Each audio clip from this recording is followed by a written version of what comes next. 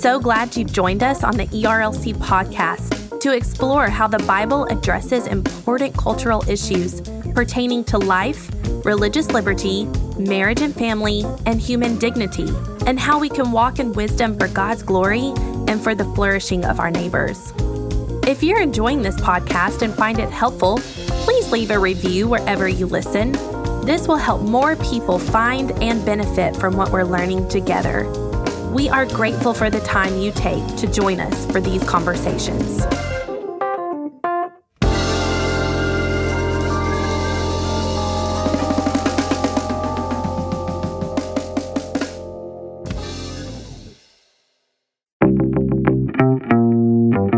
Welcome to the Digital Public Square, a podcast from the Ethics and Religious Liberty Commission about ethics, theology, and philosophy in today's society. I'm your host, Jason Thacker, and I serve as a research fellow in Christian ethics, as well as to help lead the ERLC Research Institute.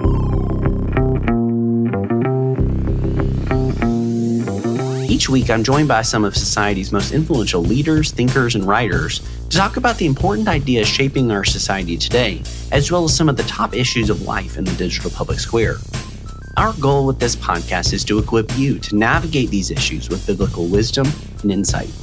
As always, alongside this podcast, we also have the weekly tech newsletter that you can sign up to receive each Monday morning. This resource is designed to prepare you to think deeply about the pressing ethical issues of technology, as well as life in the public square. You can subscribe now at jasonthacker.com/weeklytech. In today's episode of the podcast, we're going to do something a little different than we normally do. Normally, I'm interviewing a certain figure or thinker or writer about some of their work and how they're influencing a lot of the conversation in the public square today. But today, I want to shift the gears a little bit and discuss a kind of a pressing topic that I've long been fascinated by and written on in terms of artificial intelligence. It seems that basically every day, from wall-to-wall media coverage, headlines after headline after headline, we are talking about artificial intelligence as a society. And it's actually really fascinating, also really, really encouraging. For many listeners, you may be familiar that back in April of 2019, a group of about 70 evangelical leaders signed and launched a statement of principles called Artificial Intelligence, an evangelical statement of principles that you can find at erlc.com/AI. We did so with really two goals in mind. The goal first was that we wanted the church to be proactively thinking about this technology. Even back in 2019 and 2018, when we were working on the project, we noticed that there wasn't a lot of conversation in the church and amongst Christian, whether ethicists, theologians, and even philosophers, thinking about the ways that AI was already shaping our society, how we view God, how we understand ourselves as human beings, as well as the way we see the world around us. We were already starting to see issues of automation and questions surrounding the nature and value of work. We were seeing questions about data collection and privacy, especially with kind of the prevailing surveillance capitalism, to use the term that was coined by Shoshana Zuboff in The Age of Surveillance Capitalism. We were also having a lot of questions surrounding the nature of the family. What does it mean to be human?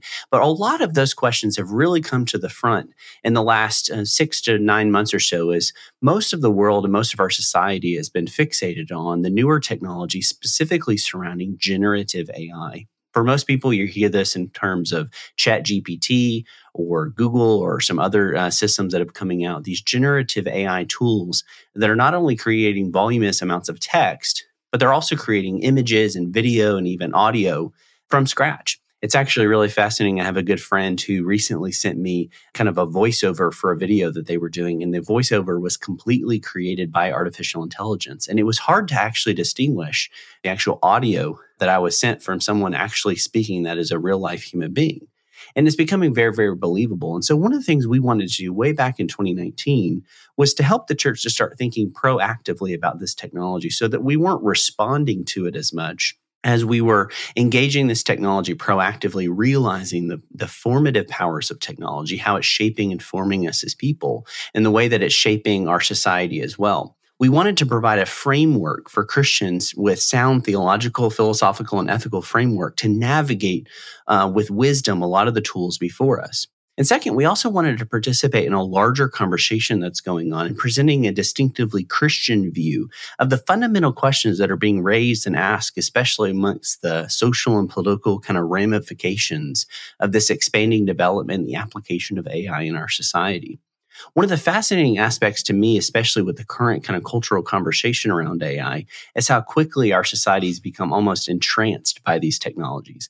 As we said earlier, there's kind of wall-to-wall media coverage. Almost every single day, we see something coming out about artificial intelligence, whether it's a leader speaking to it or calling for government action or policy, developers warning of the kind of the power of these tools. We're starting to see how the tools are already manipulating and kind of being shaped. You also see, as we've said many, many times on this podcast, that nothing is neutral. We're also seeing a lot of viewpoints being worked into these tools and how they're shaping our perspective of the world. And what we wanted to do as leaders is to provide a distinctively Christian view about how do we think about these fundamental questions that are being raised amid a lot of the ramifications of these technologies and how it's shaping our society.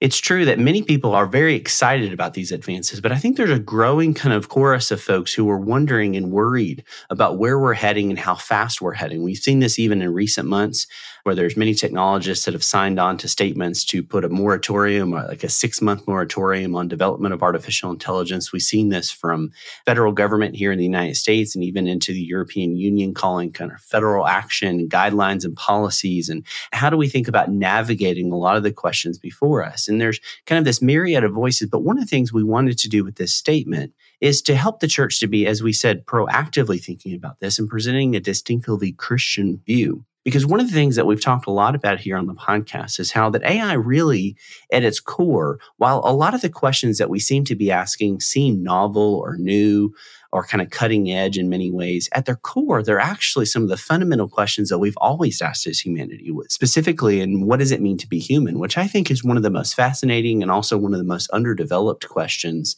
in the conversation surrounding artificial intelligence. This question of what does it mean to be human in the age of machines? This is a perennial question that I think helps to frame up a distinctively Christian view of artificial intelligence when we think about what does it mean to be human. This is an increasingly important, especially in the age of emerging technologies, whether biotechnologies or artificial intelligence and a host of different technologies. In the statement, we address this big question of what does it mean to be human by affirming the unique nature and role of humanity and denying, quote, that any part of creation, including any form of technology, should ever be used to usurp or subvert the dominion and the stewardship that has been entrusted solely to humanity by God. Nor should any technology be assigned a level of human identity, worth, dignity, or moral agency. This really encapsulated a Christian understanding of how God has bestowed on us a unique status as human beings, specifically in our creation in the Imago Dei, or the image of God. Many today seem to be amazed or even fearful about kind of the advances of AI systems, because one of the things about these technologies is that it fundamentally challenges what we've long assumed of what it meant to be human. For generations, we assumed that what it meant to be human is the ability to think, to create, or to perform certain complex tasks that were uniquely human. No other part of creation were doing those things, and if they were, they weren't doing it at the level of human beings. This is what's really known as an attribute-based view of humanity in the Imago Dei that's been prevalent throughout much of human history, especially church history. While it's true, I do think that humanity does exhibit certain features such as reason and rationality, which is more of kind of a substance understanding or substantive understanding of the image of God, or gregariousness and relationality, which is kind of that relational view of the image of God, or even this idea of a functional representation, also known as a vice-regency position on the image of God, this representative view or functional view of the image of God. The question we have to ask, especially in the age of emerging technologies and machines, is do these attributes or these capacities, do they ontologically ground our human identity? Or are they better as kind of representing this fundamental status that human beings have in light of how God has set us apart from the rest of creation and created us in his image? Here I'm reminded of the German Catholic philosopher Robert Spaeman, who wrote a very, very helpful book that I encourage you to check out called Persons. He writes, quote, "Human beings have certain definite properties that license us to call them persons. But it is not the properties that we call persons, but the human being who possesses those properties." According to Spaeman, a person in his framework is someone versus something. And this is something, this kind of phrase of someone or something is something that I feel like really has helped me to think through kind of the ramifications and what is it, that question of what does it mean to be human, as we think through kind of the ramifications of artificial intelligence and how we think distinctively Christian about them. A person, as we said, is someone versus something. So thus, regardless of one's capacities or even attributes, they are a person simply because they are a member of the human species. He writes that there can and must be one criterion for personality, and only one, that is biological membership of the human race. Now, a lot of times when I talk about or present this type of a status-based approach to the image of God, it's met with, well, aren't we rational creatures, or don't we exhibit high levels of rationality, language processing, and reason? And yes, we do. And we're manifesting that. And what I argue is not that those views are deficient in any way, but they're actually reflective of this deeper fundamental status of what it means to be a human being. Because not all, and we have to be honest, not all human beings have the same intellectual capacities or relational capacities or even functional capacities. These attributes aren't present at the same level amongst all human beings. And as Spademan says, it's not that these properties are what we call human beings. It's human persons. It's human beings, biological members of the human species. And one of the things is I've studied theological anthropology and started to apply a lot of these things to our digital and kind of technological age, is that we have to remember that technology, it may cause us to question what does it mean to be human, especially as we have these powerful artificial intelligence technologies, specifically with generative AI, that are doing things that were once reserved for human beings. They're mimicking, they're imitating what it means to be human in the sense of having high levels of rational capacity or creative ability. Now, we know that there's something fundamentally different, kind of going back to what Spademan says here, someone versus something. But if we base human value, dignity, and worth simply based on someone's capacities or even these type of attributes, I think we can quickly see how that starts to unravel, especially as we think through what does it mean to have kind of a pro-life or a human dignity ethic to all of life, whether it's at the beginning stages of human development in the womb in terms of a fetus or the unborn child who isn't manifesting certain attributes in terms of reason, rationality, functionality, or even relational ability, especially in the womb. Now, these are capacities, one would argue, but these aren't fully being manifested yet. Or someone maybe at the end of their life or aren't really manifesting. I always think of my grandmother at the very end of her life as she was lying in the bed and really didn't have any ability to communicate. She didn't seem like she was actually there in many ways, but she was still an image bearer of the Almighty God. Her life was not dependent on her contribution, this utilitarian contribution or her capacities or even attributes in that moment. It was based on the sole fact that she was a member of the human species, that she's deeply loved by her creator as an image bearer. So this idea of someone versus something, this kind of regardless of one's capacities or attributes, I think is a helpful way and a helpful corrective to the ways we often think about what does it mean to be human, especially in the age of artificial intelligence. While a human being is a specific type of creature who might exhibit certain characteristics and attributes, our human dignity, the value and worth isn't based on the presence of particular attributes or capacities. But there's a lot more that can and should be said here. But the truth, I think, is central to kind of the ongoing debate over the development and the use of artificial intelligence today, that you are created in the image of God, according to the image of God, is the status that was uniquely given to you by being a biological member of the human species. A second and related question that I think helps frame up a lot of the conversation surrounding artificial intelligence is that in terms of where are we headed? Kind of what's the future of AI? Where are we headed in terms of the role of AI in our society? And how are we to view these systems as they grow in their imitation of certain human capacities? Much of the popular discussion surrounding artificial intelligence seems to note kind of this almost unstoppable nature to technology, and how these technologies, specifically with AI, will soon rival or even overtake humanity's place in society. So going back to the 2019 statement, we noted that AI will continue to be developed in ways that we cannot currently imagine or understanding, including AI that will far surpass many human abilities.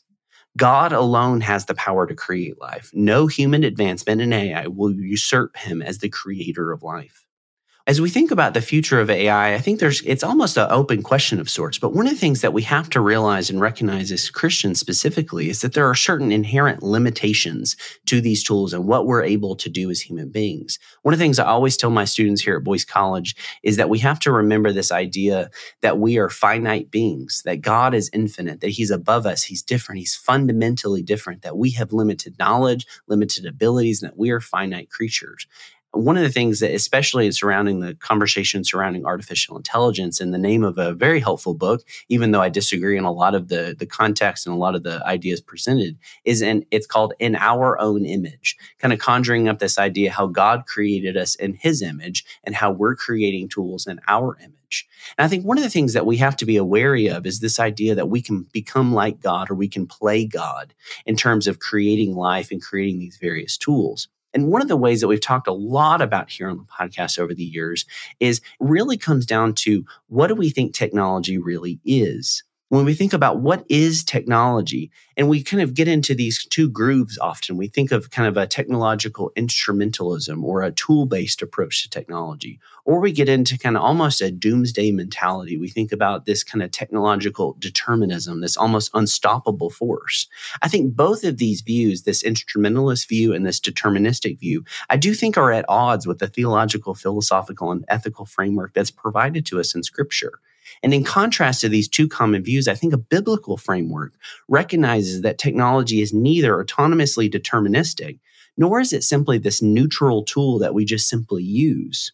As I wrote in the recent book that we've covered here on the podcast, The Digital Public Square, Christian Ethics in a Technological Society, I opened that book up with a Christian philosophy of technology, because I think we have to start asking some of those fundamental questions, like what is technology, if we have any hopes of addressing a lot of the symptoms and a lot of the developments that we see of our use of technology today. A Christian philosophy of technology, as I argue, is wholly unique in that it recognizes that God has given humanity certain creative gifts and abilities to use and to create these tools. But second, that these tools also are deeply shaping and forming the way that we see the world around us. The way that I like to frame that, especially in light of the great work by Abraham Kuyper, is that the idea that technology is shaping our view of God, how we understand who God is, as the infinite being, the omnipotent, all-powerful God, as we also think about the way that God has created us in his image, that it helps us to rightly think about God. It helps us to rightly think about ourselves as created uniquely in the image of God, as well as we start to see the world around us, not as this kind of raw material, as we see, especially with the Canadian philosopher Charles Taylor, where he talks about how today, especially in modern society, we see the world as in this kind of poetic term, in this sense of a raw material that we can craft and create our own meaning. But he kind of relates back to a pre-modern view of understanding a mimetic point of view, in the sense that creation itself has a defined nature, a teleological nature. It has a defined kind of meaning and reality that we are seek to discover and conform our lives to. When we think about the way that technology forms and shapes us, we realize that technology itself is not good or bad, but it's also not neutral. Technology, specifically artificial intelligence, is shaping us. It's shaping our view of God, ourselves, especially the world around us, in profound and very distinct ways. When we rightly understand the nature of what technology is, this also applies to the conversation surrounding artificial intelligence. As we realize, amid the myriad of advances and developments and kind of exciting developments at times surrounding this technology, is that it is merely a technology. Coming back to Spaman's framework of someone versus something, we don't create like God creates. It's one of the reasons that if you spend enough time around me or listen to the podcast or read my work, I'll often talk about how I'm not super comfortable with the concept of that we're co-creators. Often that's used in conversations surrounding biotechnologies and other emerging technologies, that somehow we're co-creators. And I think that while I understand some of the mentality of why we would want to say that, in the sense that we do create a little bit different than God, but we still create, and that we're a co-creator, I think that language seems to kind of elevate us to a godlike level. So I like to say that God has given us those creative abilities, but he alone is the sole creator of life and giver of life. When we start to rightfully understand what technology is, it can help us to mitigate a lot of the risk and to help to promote the good of technological advances. But one of the things we have to do as the church is not to give in to a lot of the moral panic that's been induced by the media and by artificial intelligence, and especially a lot of the hype surrounding this technology. But we also shouldn't passively allow others to kind of shape the conversation in ways that are directly at odds with the Christian tradition. It reminds me of one of my favorites and kind of influences in my life of Carl F. H. Henry, when he wisely noted that the center of the Christian ethic, or what we do and in our actions, the center of the Christian ethic is the concept of love. And we see this modeled in the great commandment that was given to us by Christ in Matthew 22. We see we're to love the Lord our God with our heart, mind, soul, and strength, and also to love our neighbor as ourselves. The church must see this love of God and love of neighbor manifested specifically today in recognizing the dignity and value and worth of every human being as central to the ongoing work specifically related around AI and its role in our society. Our 2019 Statement of Principles was designed to help jumpstart this conversation about artificial intelligence in the church, which I think is needed now more than ever. So as the church engages a lot of these pressing kind of fundamental existential questions of like, what does it mean to be human and where are we headed? We must remember that the Christian moral tradition recognizes that no matter how advanced these technologies become, there is nothing that can fundamentally change what it means to be made in the image of the Almighty God. Embracing this truth today can really help us to retrieve a robust view of not only what it means to be human, but what it means to be human in the age of machines. Well, from all of us here at the Digital Public Square, I want to say thank you for listening. If you enjoyed this episode, would you consider leaving us a review on Apple Podcasts, Spotify, your favorite podcasting app? These reviews really help us to know how we're doing and also to share the word about the podcast with others. As a reminder, you can check out that 2019 Statement of Principles on Artificial Intelligence at erlc.com/AI. Also, make sure to sign up to receive the weekly tech email briefing that comes out each Monday morning. This resource is designed to prepare you to think deeply about the pressing ethical issues of technology today, as well as to stay up to date on the latest technology news. You can subscribe at jasonthacker.com/weeklytech. The Digital Public Square is a production of the Ethics and Religious Liberty Commission and is produced and hosted by Jason Thacker. Production assistance is provided by Caden Christian and technical production provided by Owens Productions. It's edited and mixed by Mark Owens. Thank you, and I hope you have a great week.